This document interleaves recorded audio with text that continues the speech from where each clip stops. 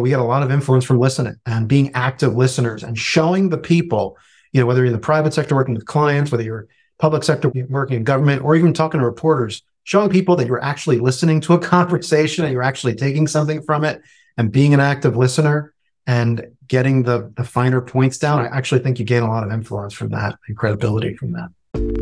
Have you ever noticed that some of the best ideas come from unexpected places? Your next breakthrough may come from a leader facing similar challenges, but in a completely different sector. Welcome to Chief Influencer. I'm your host, Anthony Shop. Join us as we explore how today's successful leaders inspire, influence, and connect with others. Chief Influencer is a production of Social Driver and the Communications Board, who have teamed up to spotlight how great leaders and communicators are making their impact in the world. Allow me to introduce Mike Ricci. Mike served as Maryland Governor Larry Hogan's Director of Communications, overseeing more than 120 public information officers across state agencies and coordinating all marketing and messaging campaigns. He led the state of Maryland's public relations response to the COVID-19 pandemic, coordinating daily press conferences, developing a multi-phase marketing campaign, and leveraging social media to connect directly with constituents. I'm sure he didn't get much sleep during that period. In 2022, the Daily Record named Mike an influential Marylander in the field of communications. Before this, Mike was a longtime leadership aide on Capitol Hill with senior communications roles in the speakerships of both John Boehner and Paul Ryan. For Speaker Ryan, he was Director of Communications, coordinating messaging that led to the enactment of major tax reform and overseeing institutional communications for the U.S. Capitol. For Speaker Boehner, he was Chief Speechwriter and Deputy Director of Communications, overseeing content development and distribution. In spring 2023, Mike was a fellow at the Georgetown Institute of Politics and Public Service, leading a discussion group about crisis communications. And Mike's currently a partner at the firm 7 Letter. So Mike, thank you so much for being with us today and welcome. Thank you. Thank you for doing this. Thank you for having me. Well, I want to start by asking you, as the trusted communications advisor for an elected official who represents millions of people, there are a lot of stakeholders I think you have to manage and you have to influence, but you also are in a position to influence one very important one, the principal who you work with. So could you start by telling us about that? Yeah, I mean, you mentioned I did the thing at Georgetown last semester, and before I went into the semester, I basically did an unscientific, but I sort of just texted about a dozen communicators I know, especially in government. And I said, what do you think is the one thing you'd want to impart to future, up and coming communicators? And almost to a person, Anthony, the response was the importance of communicators having a seat at the table, of being seen by their bosses as strategic partners, of not just having it be like, here's the message of the day, here's a press release, can you please go send this thing, proofread it first, but please go, please send it out right away.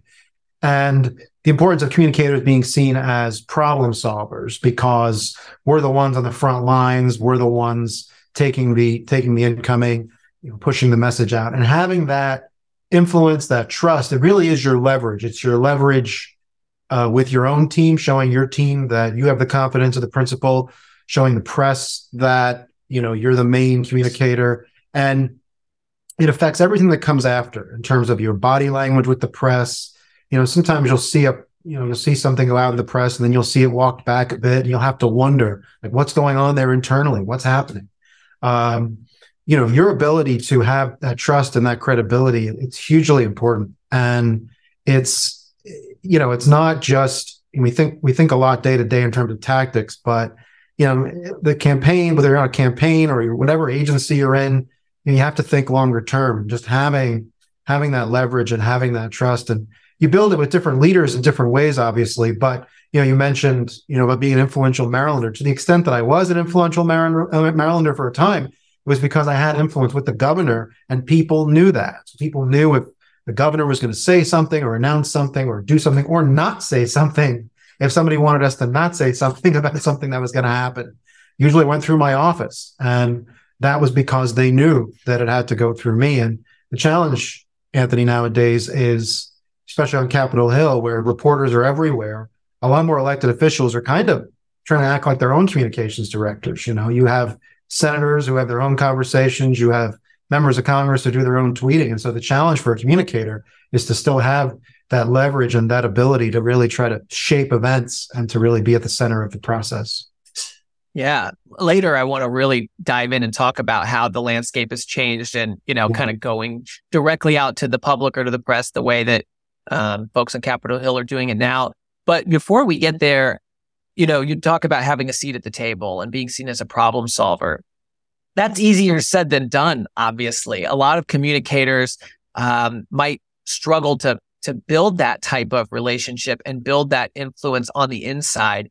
You've obviously done it very well with 3 really high-profile leaders who you have worked with. What's the secret to success of building that type of relationship so that the principal looks at you as a problem solver, looks at you as a partner? When I was, for me, it was a progression. When I was a deputy communications director for Speaker Boehner, my focus day to day was making sure that my boss, my communications director, making sure they look good. And that meant getting content out, I didn't worry so much. I was, 2 or 3 steps from Speaker Boehner at the time.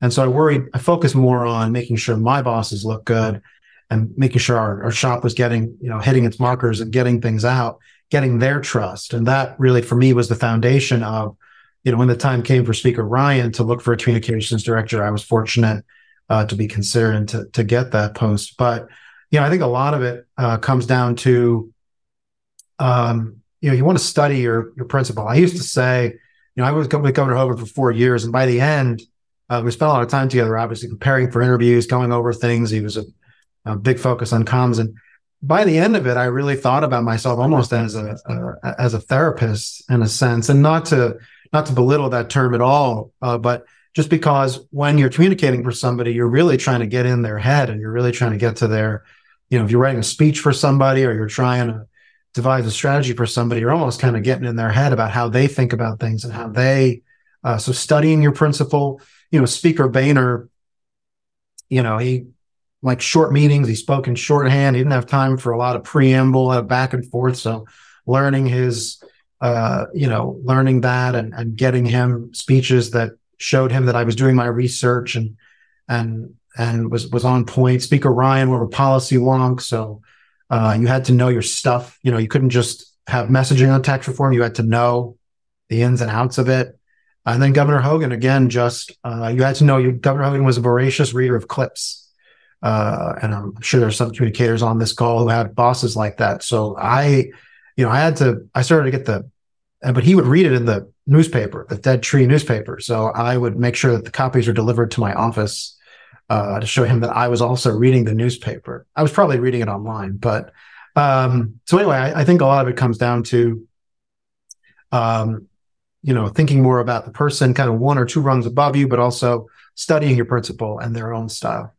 Yeah. And it sounds like as you've developed your own philosophy, part of that has been adapting to the needs and the style of the leaders who you're working with.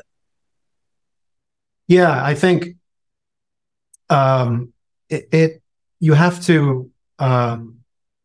It's like that with communications. It's like that with everything. It's like that with managing people. You can't. When you have a communication shop. Like government folks will understand this. Usually, you're on this little contained unit within a large organization, and you have different roles in communications, and you have to adapt to the different motivations of your people. Some people, they just want to be behind the scenes. Some people, they want to be in the know and have information flow. Some people, they want to be out front. They want to see their tweets out there. They want to see their name in the paper. So you adapt not just to your principal, but you also adapt to the people that you're managing and that are helping you out every day. So beyond influencing the folks who you're working with on a daily basis, obviously you're influencing a broader public. In today's environment, it's harder than ever to break through the noise. And you've been widely recognized for how effective you were during the pandemic in particular. In fact, your approach was described as, quote, masterclass in crisis communications on CNN. And the Capital Gazette called your performance, quote, consistent, objective, and almost omnipresent. Congratulations. This is like really amazing praise to get. What did you learn during that experience about breaking through and building trust? I learned that my top line there would be that for me, the mess was the message. By that I mean it was such a rapidly evolving situation that I quickly realized that the normal filters for getting things out, putting out a press release or talking to a reporter about something, they just weren't fast enough. And I'm not saying, I would give something to a reporter and I would just sit and wait. And I just realized that events were unfolding much faster than the normal sort of news cycle. Even within a news cycle, it just wasn't fast enough. And so at some point, I just started tweeting, leaning in a bit more with tweeting to the point that I was not just, we were live tweeting everything that was happening. I would be sitting in a meeting with the governor, getting a health briefing, and I just started tweeting things in real time. And what this turned into organically was, we had constituents who were, replying and messaging me with their own questions. It got to the point that I was talking to people that couldn't see their loved ones in the hospital and they were trying to reach them. They were worried about violating stay-at-home orders if they were to, if they split custody of their children, or they were going to drive their children over state lines to bring them to their other parent.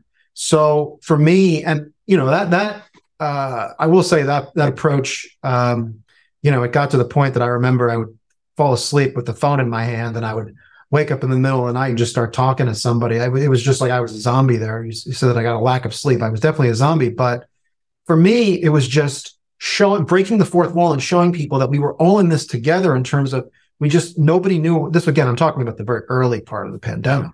Nobody knew what was going on. So, but rather than make it all too polished, too perfect, I would just ship things out the door. I had to tell you, part of it was I was using it two ways, and that I was sort of being able to crowdsource things that I would see things coming in and I would point them out to people in other departments or other agencies. Hey, people are having problems with the unemployment website. Hey, people are having problems with school lunches. And so I was able to use it in both ways. And obviously, I tried to sustain it as long as I could. But it did inform me in terms of I began to get really focused on the idea of making sure that not just us, but all of our jurisdictions had the ability to do direct text-based alerts and notifications to, a lot of states do, a lot of emergency management agencies do, but I got really focused on making sure that there was still individual ways to reach people individually as much as possible. So the mess was the message mess is the message was my big takeaway from that time period. Something I really take away from what you shared there, Mike, is that influence is two-way. We think of communication sometimes as, being at a podium or a lectern or issuing a statement. But what you really described there, especially in terms of the use of, social media during that particular moment of the crisis, and kind of crowdsourcing, was that two-way influence. Yes. And I wonder if you could speak more to that, because I think that's something that hopefully we can learn from and translate even when we're not in a crisis. That is absolutely right. And I was just thinking about this as you're saying that, people who would message me, they would say, oh, so-and-so friend of mine, so-and-so neighbor said you were helpful with this thing. I'm wondering if you could, if you could help me with this. So I realized that my approach was creating this sort of ripple effect of building trust and credibility with people. And people were coming to me by referral, by, they read an article with my quote in it, or they saw a tweet on television. Now there was a flip side to that. There were people who were not happy and people who would have to fight with me a bit and punch me a bit on some things, especially people who felt, business owners and were going through some challenges. But I think, one of the things, I'm sure we'll talk about it a bit over the course of this hour, is, I think that we get a lot of influence from listening and being active listeners and showing the people, whether you're in the private sector working with clients, whether you're public sector working in government, or even talking to reporters, showing people that you're actually listening to a conversation and you're actually taking something from it and being an active listener and getting the finer points down. I actually think you gain a lot of influence from that and credibility from that. Mike, you mentioned trust and credibility. trust in government is near a 70-year low, with just 16% of the public saying they trust the federal government at least most of the time. That's according to a new poll from the Pew Research Center. What do you think we can do about that? It's yeah, it's every time you think those numbers can't get lower, they do. There's no one solution. I think, and that's why, and we may talk about this as well. It's why I think we need more people from all walks of life to serve in government. One thing we did in Maryland last year was remove barriers where people didn't need college degrees to get more government jobs. Just trying to get more diversity in government, more different perspectives in government, because I think if everybody in government starts to talk and look and sound the same, I think that really hurt. Everybody's a machine, everybody's a robot. I think that affects trust. I think, again, trying to humanize your communications and try to recognize imperfections. And I think that's a big part of it. I think we too often you see kind of a hope and hide kind of strategy where people don't comment or put their heads under a rock, and reporters it can lead them down certain rabbit holes. And I think it's better to just be transparent, be open with people, and try to build relationships that way. But I think just getting more people to serve, getting different perspectives in government, and I could wax on all day about polarization and misinformation, and all of those things need to be tackled. But how can we do that if we especially don't have communicators, credible communicators willing to build good faith and build trust and be those voices and spokespeople? I just think that, there are all these macro challenges, but I just think a lot of it does come down to getting more people and better talent, more talent, and better people into government. Yeah, it's got to have good people to deal with this, don't you? Yeah. I wonder what, you dealt with so much during the pandemic, and right now public health leaders and communicators, they have a tough job because they're advocating this fall for vaccinations for flu, RSV, and COVID-19 in a very challenging environment. I guess I'd ask you, what advice do you have for those public servants that are in that position now? And, I wonder, how do we recruit more public servants when we make it so tough for them? I have to say that I have felt, with boosters especially, it's so fascinating how initial messaging decisions are much more important than people realize. And this is a great example and really should be a case study. There was an inflection point there back in 2021 where we could have just said that this is like the flu. There's an annual shot that you'll need, that you should get, and that's what'll happen. But that didn't totally, the public health folks it just didn't track for them. And so what if the booster got better every 6 months? It was a lot of overthinking, as happens in government. And we ended up with this booster language, and we ended up with booster language complicated by just eligibility. And there was a point where if we had just made it simple, that it'll be like an annual shot and through pharmacy. And that's an important point. In Maryland, we were early to pursue medium long-term a pharmacy-based strategy because there was no way we were going to maintain mass vaccination sites, school-based vaccine. We were going to maintain all of that long-term. But pharmacies could do that. And pharmacy sort of ended up in the beginning, as sort of one of many channels. And now they are more out front. That is where people will predominantly go. So I would say, I think trying to leverage pharmacies as much as possible and their mouthpiece and their omnipresence, so to speak. And I think, just try to make it as, we all try. We all tried to make the eligibility as simple as possible. Folks may remember, there were different tables and, ages. And then it was like, if you had special occupations and, I think the more we can make it part of your, annual daily lives is important.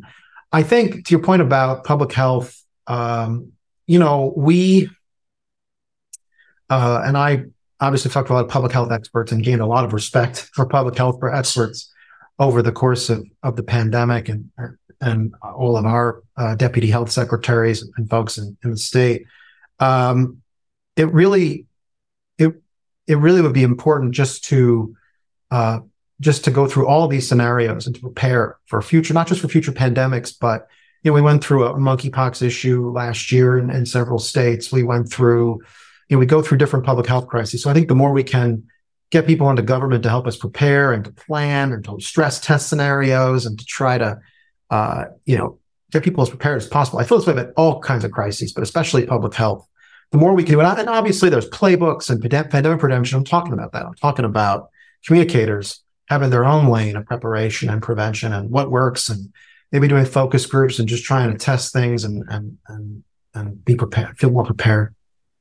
Yeah. And I think your point about sometimes there's this balance between overcomplicating things, which are inherently complicated, and having simple messaging. And that if you get it wrong at the beginning, it can really stick. So good lesson there. I want to take a little break from all of this crisis conversation and just take a step back.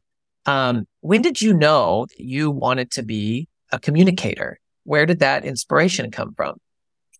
I grew up wanting to be a speechwriter. I grew up during the Reagan administration, and this was back when presidents, it seems quaint now, but presidents used to sit down at the Resolute desk in the Oval Office, address the country at 9:01 p.m. about all manner of topics. And I didn't understand exactly what he was talking about, but I knew it was important. And so I grew up, reading Peggy Noonan's books, studying speeches. I had those like best of speech compilations. And, for me, I was fortunate, Anthony, because it was like a doctor picking the right specialty. And that when I got to Capitol Hill, it's like the mid 2000s, we were just starting to have blogs, social media. Folks on here may remember we used to call it new media because it was so new, but drafting content for that was so far into us. And so being a writer really helped me. And so I always knew that I wanted to be a writer, wanted to be a speech writer. And I was fortunate that I had mentors early on who encouraged me to stay focused on that, to make that how I would stand out, how I would set myself apart. And to this day, I still recommend to people to try to, not just necessarily writing, but try to have some specialty, try to have something. You want to be in this line of work, you want to serve, you want to help people, you're inspired by a certain politician, great, but have something, some skill, something that you're passionate about and that you feel sets you apart. I think a number of communicators listening in can probably relate to this. Yeah, that image of you that, you're sitting on the carpet watching the president give a speech and you think, I want to be the one who writes that speech. I mean, that's kind of cool because that's something that, maybe many communicators have in common. Yeah, you get to do it. You get to be, when you're a speechwriter, you get to be in rooms, especially when you're a younger speechwriter, you're in rooms that other people aren't in because you're in these crisis situations. And that's part of what helped me later on in terms of, especially with crisis communications. When you're a speechwriter and you're asked to come up with something in response to a shooting or in response to, some kind of crisis, you don't really have time to process. You just have to go right to it. And so that's part of where I kind of learned that resilience. Now, being a speechwriter, that's kind of a behind the scenes role, hosting a daily press briefing, being on camera. This is quite the opposite. So how did that transition happen? Reluctantly is anyone who's worked with me will tell you I'm happy to be behind the scenes at my desk in the press shop working with my team. I'm happy to do that. But a couple of things happened for me. First, I began to see the value of not just building relationships with reporters, but also editors, bookers, producers. Sometimes bookers know more about what's going on than the people that are actually doing the shows. And building those relationships helped me to understand better how a segment comes together, how a story comes together, how an investigative report comes together. And those skills help me with other parts of my job every day, directing communications, working with my team. So not just, and I, obviously making friends with some of these folks and building relationships with them is great as well. But it really helped me to understand it better. If you're too far removed from it, and this, I think other government communicators on here will definitely understand this. Everybody thinks they're a mess. Everybody thinks they're a comms expert. Everybody thinks they're a messenger, and they see a bad story and they want you to fix it and clean it up. But, imagine them having to be in the pocket and learn how this stuff comes together. And it really does, it really does change your perspective. And so part of it for me was, if I was going to be a communications director, I had to really understand better that aspect of things. And the second thing is, for me, becoming, the speaker's office, especially, you have the biggest biggest press team on Capitol Hill. And, I thought it was important, and the governor's office as well. I thought it was important that, when you're in public facing like that, or you're on Twitter, or you're working with reporters, obviously you're going to get into some scrapes. It's not going to go perfect all the time. You're going to get some quotes you don't love, and you're going to get criticized. But I wanted my team, I think it's important that your team sees you having to bleed a bit. Your team sees you taking some punches and taking some slings and arrows a bit, that you're not just staying behind the scenes and pushing people out there and they have to take, all the lumps for you. And I never would want to ask anyone on my team to do something that I couldn't do myself. And so, especially, at the beginning of the Trump era, this became more of an issue, just because, especially when Twitter really started to become super polarizing. But, you, again, talking about resilience, you learn, you really have to obviously develop a thicker and thicker skin. But I thought I just thought it was important to my credibility as a manager as well. When you talk about managing a team, you managed the largest team on Capitol Hill in that role, in the speaker's office. I wonder if you could talk a little bit about your philosophy on, or what you learned about building a culture on a team as a leader, because I'm sure that each of the folks you've worked for have their own styles and their differences. But I know you've kind of brought your own approach and have, had to focus on building a team culture. So I'd love to hear your thoughts about that.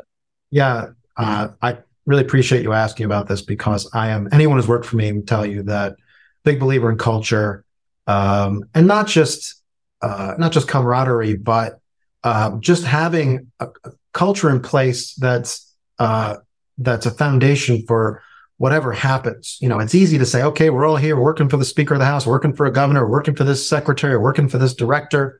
These are great jobs. We all have our roles. But, when you build a culture of trust, was a big thing for me. Trust, not just trust in me as a leader, but trust in each other, because there are going to be times that they'll have to rely on each other in a comm shop, and trust in themselves. I used to always say to people, I need you to try things.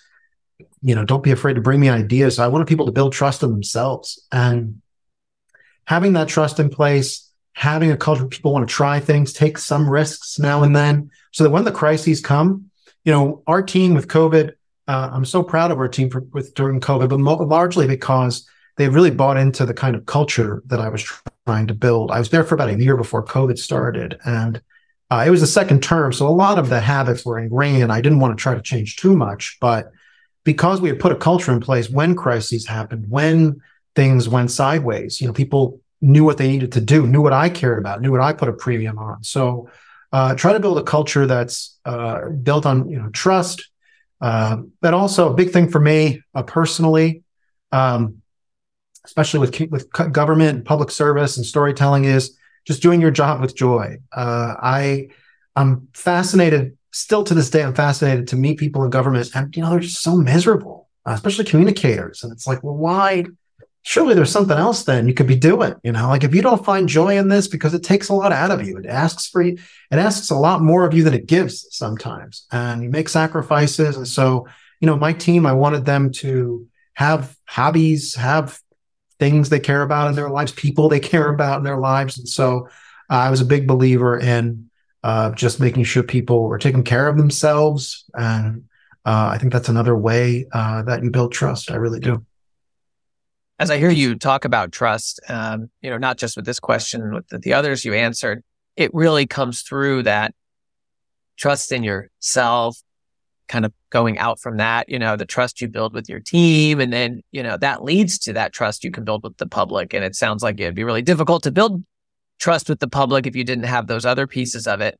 I'm wondering if you could talk about specifically what it's like communicating on behalf of an elected official, compared from other types of communications roles. And I wonder if that trust piece, might be one difference, how you build it and how you establish it, but other differences that you could share about that very unique role of being the trusted communications advisor, partner for an elected official. Um, it, yeah, I was thinking about this morning. It's a quick analogy. Irish people in Ireland, when they order an Irish coffee in Ireland, they usually say they want it hot to touch. They want the glass to be hot. It's just, to them, that's what makes it. And for me, communicating for an elected official, everything is hot to touch. Every issue, corporate leaders, nonprofit leaders, they can think more in quarters, years, even decades. They can set a marketing campaign in place based on focus groups, polling.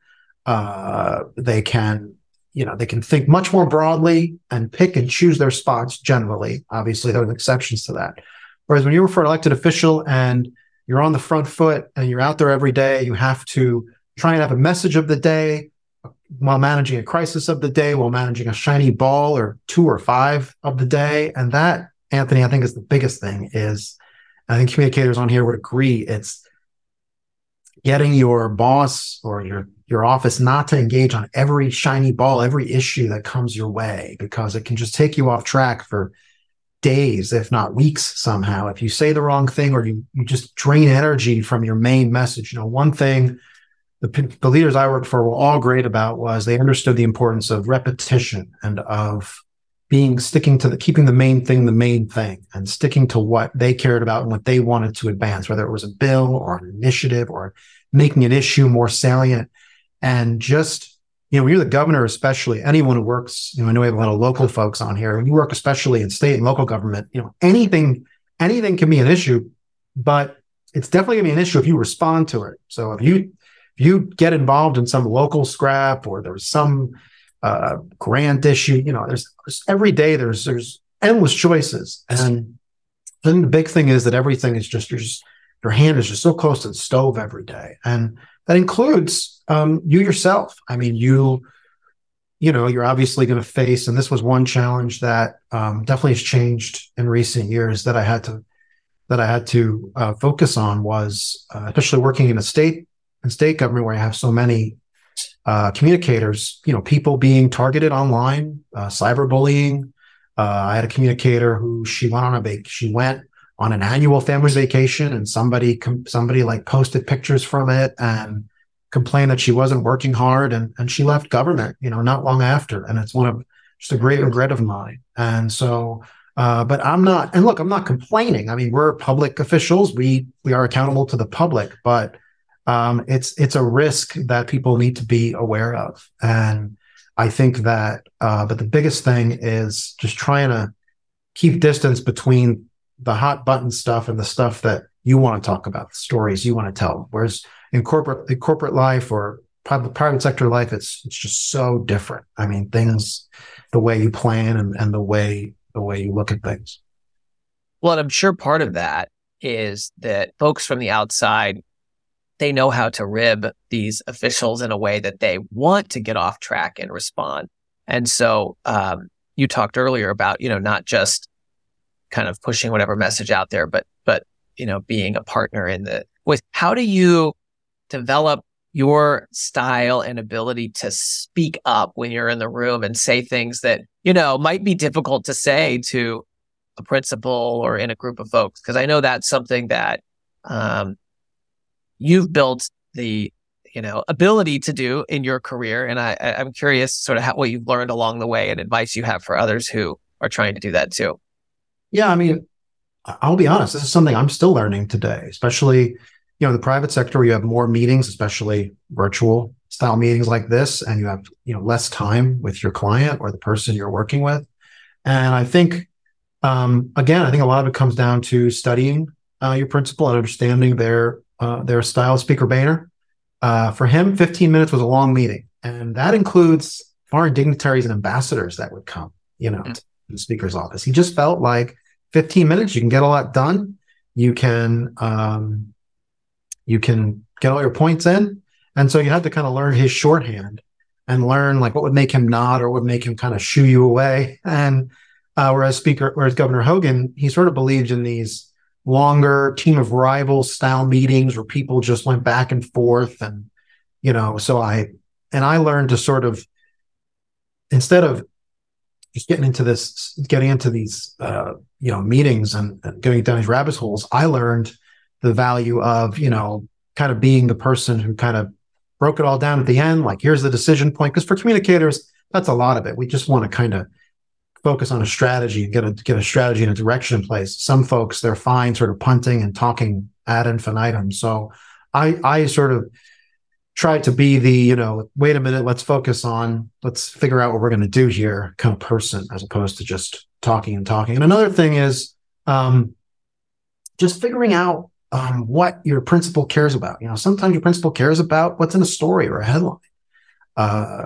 Speaker Ryan, I think he had Google alerts, but I don't know if he actually read any clips day to day. Cared more about what, how our members were doing. He cared more about how our policies were advancing. And so you kind of brief him from that perspective. So I think,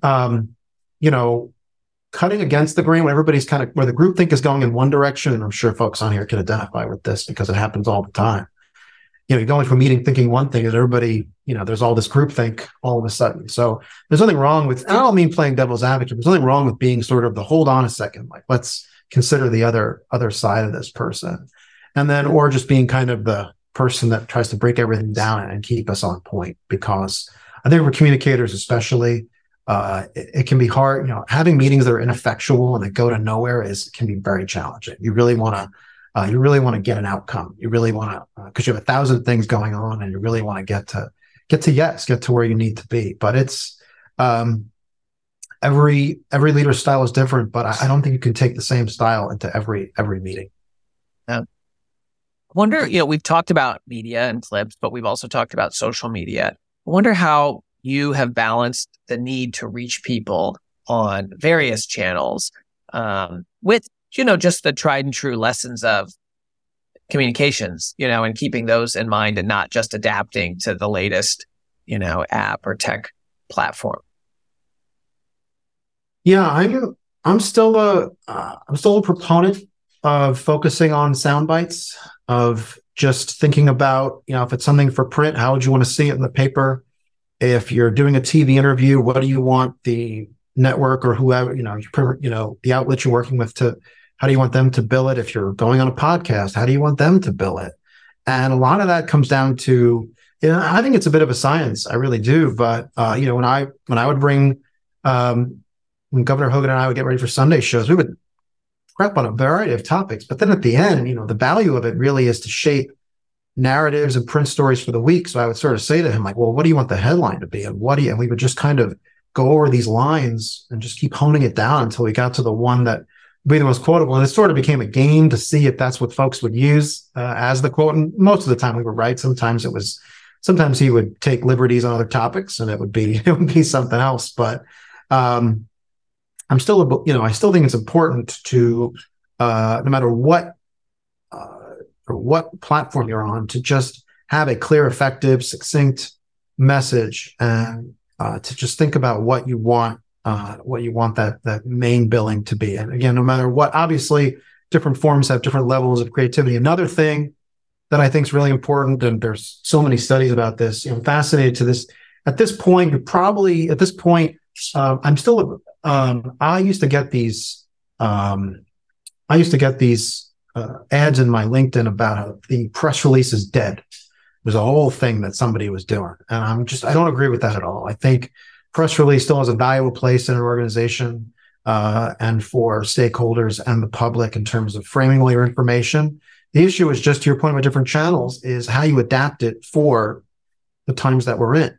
If you're sending out a press release without a graphic, you have a lot less chance of engagement. If you're not using social content based on your press release and chopping it up for different, platforms. But to me, a press release is still a huge flagship product that you really want to hone. And obviously it can be, I'm not saying there's some senators like Chuck Schumer infamously has like eight headlines and all kinds of 16 paragraphs. I'm not saying that, but I think before you get too involved in what goes on social, I think a press release is still a great way to frame your messaging and how you want to get it out. Mm. That's it. It's really interesting to hear that, because you're right. A lot of people do say the press release is dead. And what I think I'm hearing you say about that is not necessarily using it exactly in the way that one might have used it before, assuming that, just having a press release is going to get picked up, but using that as a vehicle to frame your message. And then from that come, the other, if you have that first, you're going to have better social content, and, you're going to have an image with it and increase the likelihood of it getting picked up. Am I saying that right? Yes. And you're going to have, it has a higher value internally. A press release might end up a way that you sort of internally litigate a policy. And then if it's, you're pitching a reporter down the line, instead of piecing together all these tweets and other things you've done, you have it all in one place in a press release to show them the history of the issue.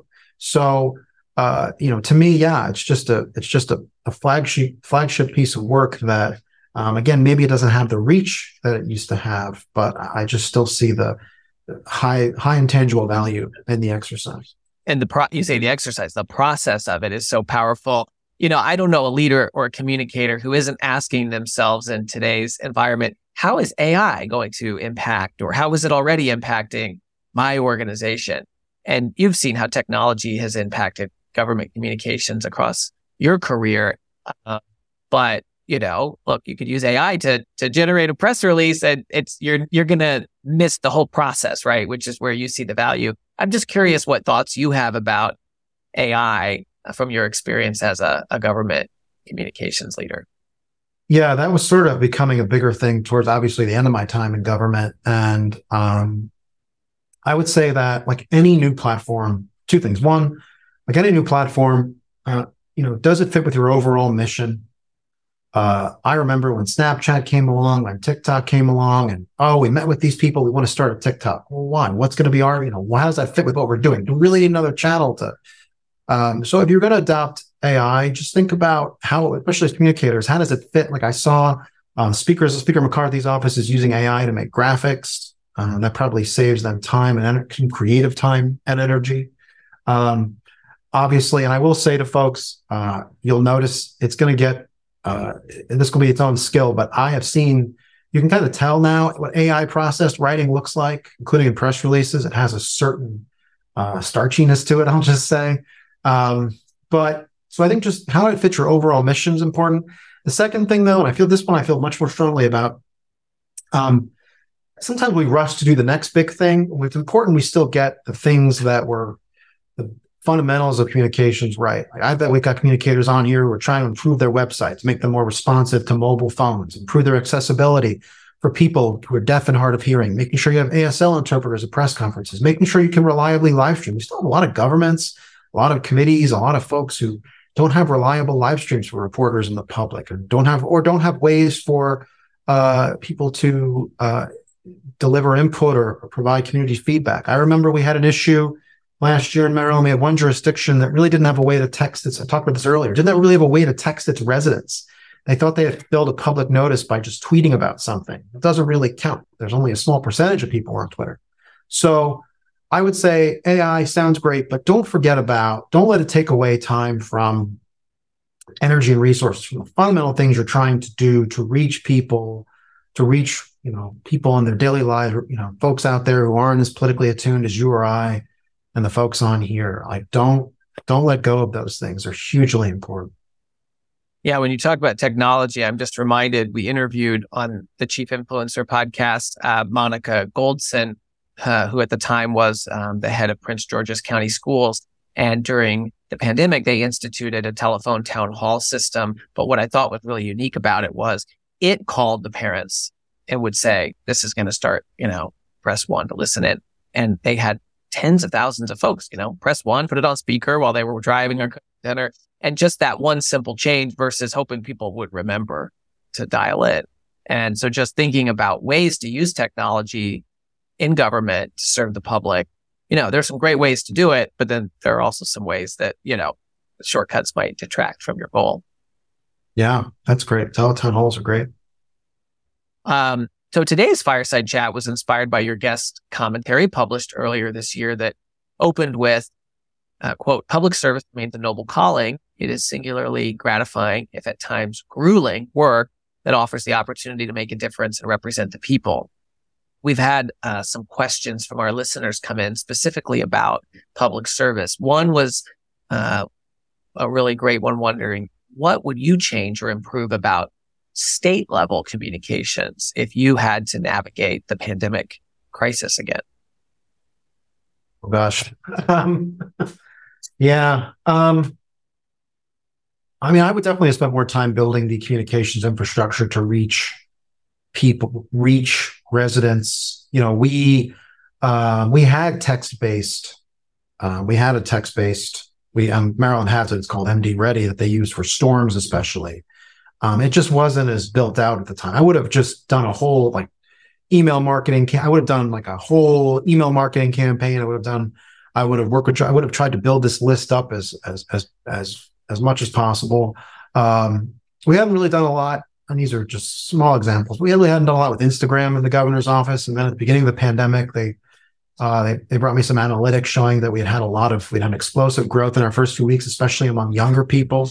And so I realized that was a way to reach people. Nextdoor is kind of polarizing right now because it tends to lean towards people with negative comments on what's going on. But I found the posts had huge reach. So one thing I would change if I could do it again is I would just have much more infrastructure in place to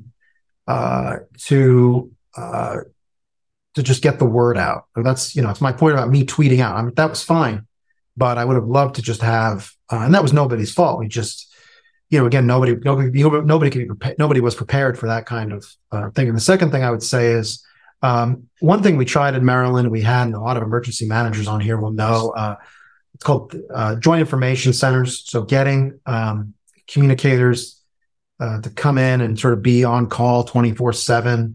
I would have just, I think it's important it's a good thing to do, but, sort of having a kitchen cabinet of your communicators, even if, to your point about public health communicators, even if that isn't their specialty, but they're good communicators, sort of bringing in your best communicators in the middle of a crisis. We were able to do that rather quickly, but I would have had all of that infrastructure in place ahead of time as well. I would have had my, 10 to 12 best people together in one place.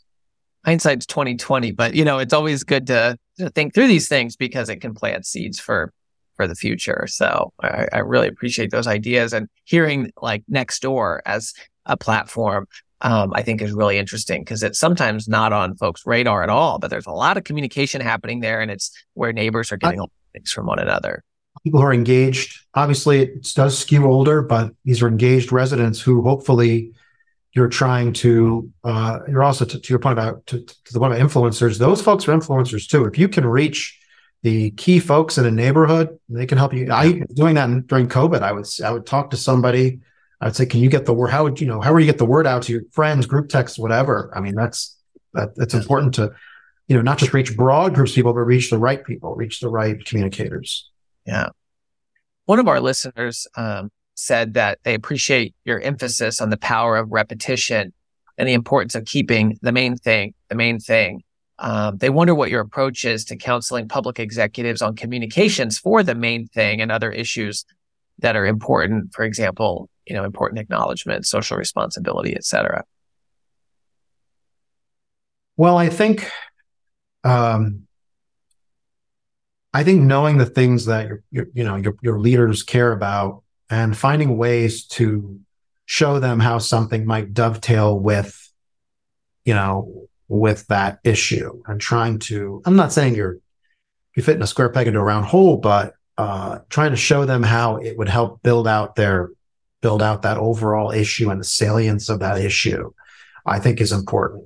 I think with Governor Hogan, obviously a lot of it was about not just COVID, but a lot of it for us was about, state level leadership, governors leading. And so there were issues, refugees from Afghanistan, there were issues from time to time that would have crossover with national politics going on in the national landscape that related to my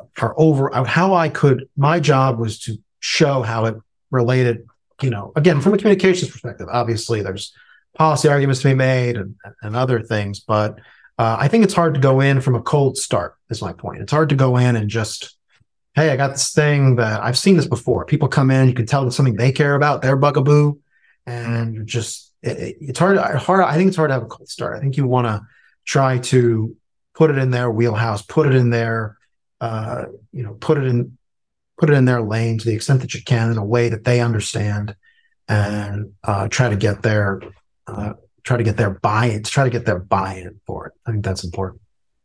Yeah, we recently interviewed a CEO of a health system, and he said as he's grown in his career, he's learned the most important thing he can do is, if he has an idea, get everyone else to think it was their idea. It sounds like that might be another way of saying a little bit of what you just said. Yeah, that's a great point. I would look, if something came up and I could find, like, if I had to get the governor's buy-in on something, if I could find an old quote of his or an old thing, something I could point to, say, hey, this was something you cared. You got to do your homework. You got to find it. That's a great point. You want to, get people's buy-in. Really important. Yeah. It takes some maturity too, because, sometimes we like to get credit for our own ideas. And so kind of having others own those, like, oh, that was a great idea you had there. I think that's sort of a growth thing. So it's a fun thing to think about. Others who have been recognized as a chief influencer like you have told us that they don't always get inspiration from their direct industry peers, but sometimes they find inspiration in different spaces. And I wonder, as you think about, whether it's building trust or whether it's finding unique ways to get a message out, where have you gotten inspiration beyond the world of, government communicators that you know so well? As a writer, I'm a big believer in reading good writing. So obviously, and not just that, but also I think it's important to study the process of great writers. So like a lot of folks right now, I'm into Taylor Swift, and not just the music, but also she tends to put online how she puts a song together and what her process is. I grew up with Billy Joel's music, and I was fascinated not just by the music itself, but the stories of how he would come up with these songs and how they related to people in his life, and who they were based on, and sort of taking from their processes and the world around you, I think is really important. And I had some of the best advice I got actually in college. I think I was just trying to kiss up to a professor of mine, and I wanted a list of like government books I could read over the summer. And Anthony sent me a list of 12 books they were about like physics. They were about nothing related to government. And his point was, learn from other people, learn from other smart people, learn from how, these are people who are influential in their fields. These are things that might help you learn about behavioral, politics. And so it was great advice. And I gave it to my students last semester at Georgetown. Like, get out and learn more about the world around you. It's not just about, you don't have to go home and watch Fox News all night and go on Twitter. You can branch out. It's okay. Oh, that's such a good reminder, right? Because when we look at other fields or things, you might think, well, this book doesn't have anything to do with my work. That's sometimes when you find the best lesson or the best nugget. Are you reading anything interesting right now that you'd share with us? It's a good question. I read a lot of books about British politics, actually. So I actually probably read more about British politics than I do American politics. So I'm reading. There's a new book. There's an author, Anthony Selden. He does books about each prime minister, and he's up to his Boris Johnson book, which, as you can imagine, is very exciting. So I'm reading that. Right now. I like to read British politics, and whatever my kids make me read. Right. That's great. Well, I just have to say, Mike, as I think about some of the themes that we discussed today, that, the big one that just comes through for me is trust. And really what stuck with me is, as a communicator, of course, you want to build trust with the public and whoever, that constituency is that you're getting the message out to. But what I think we learned from you is, to do that as a communicator, you have to build a partnership with the principal you work with and have a trusted relationship with them so you can, have a two-way dialogue. And you have to build trust with your team and a strong culture. And the root of all that is, you said it, it kind of was in there quickly, but really stuck me. you have to trust yourself. And, taking that time, learning about other fields, you gave a lot of examples of things you can do to build that. So that's really a theme that sticks through with me, that I think all of us, no matter what role we're in, can learn from. And I just want to thank you for your time today and sharing your expertise with us. No, thank you. And thanks to all the folks who joined. Anybody on here that wants to connect, obviously I'm on LinkedIn, and would love to, get to know more folks who are interested in government and getting involved in public service. And I really appreciate the opportunity to do this. That's awesome. So yeah, you can find Mike Ricci on LinkedIn, currently with 7 Letter, if there happen to be multiple Mike Riccis. And we look forward to sharing this with a broader audience too. Thank you for joining us for another episode of Chief Influencer, a production of Social Driver and the Communications Board. If you know a leader who should be featured as a Chief Influencer, please nominate them at chiefinfluencer.org. For show notes and more, visit us at chiefinfluencer.org or follow Chief Influencer on LinkedIn. Until next time.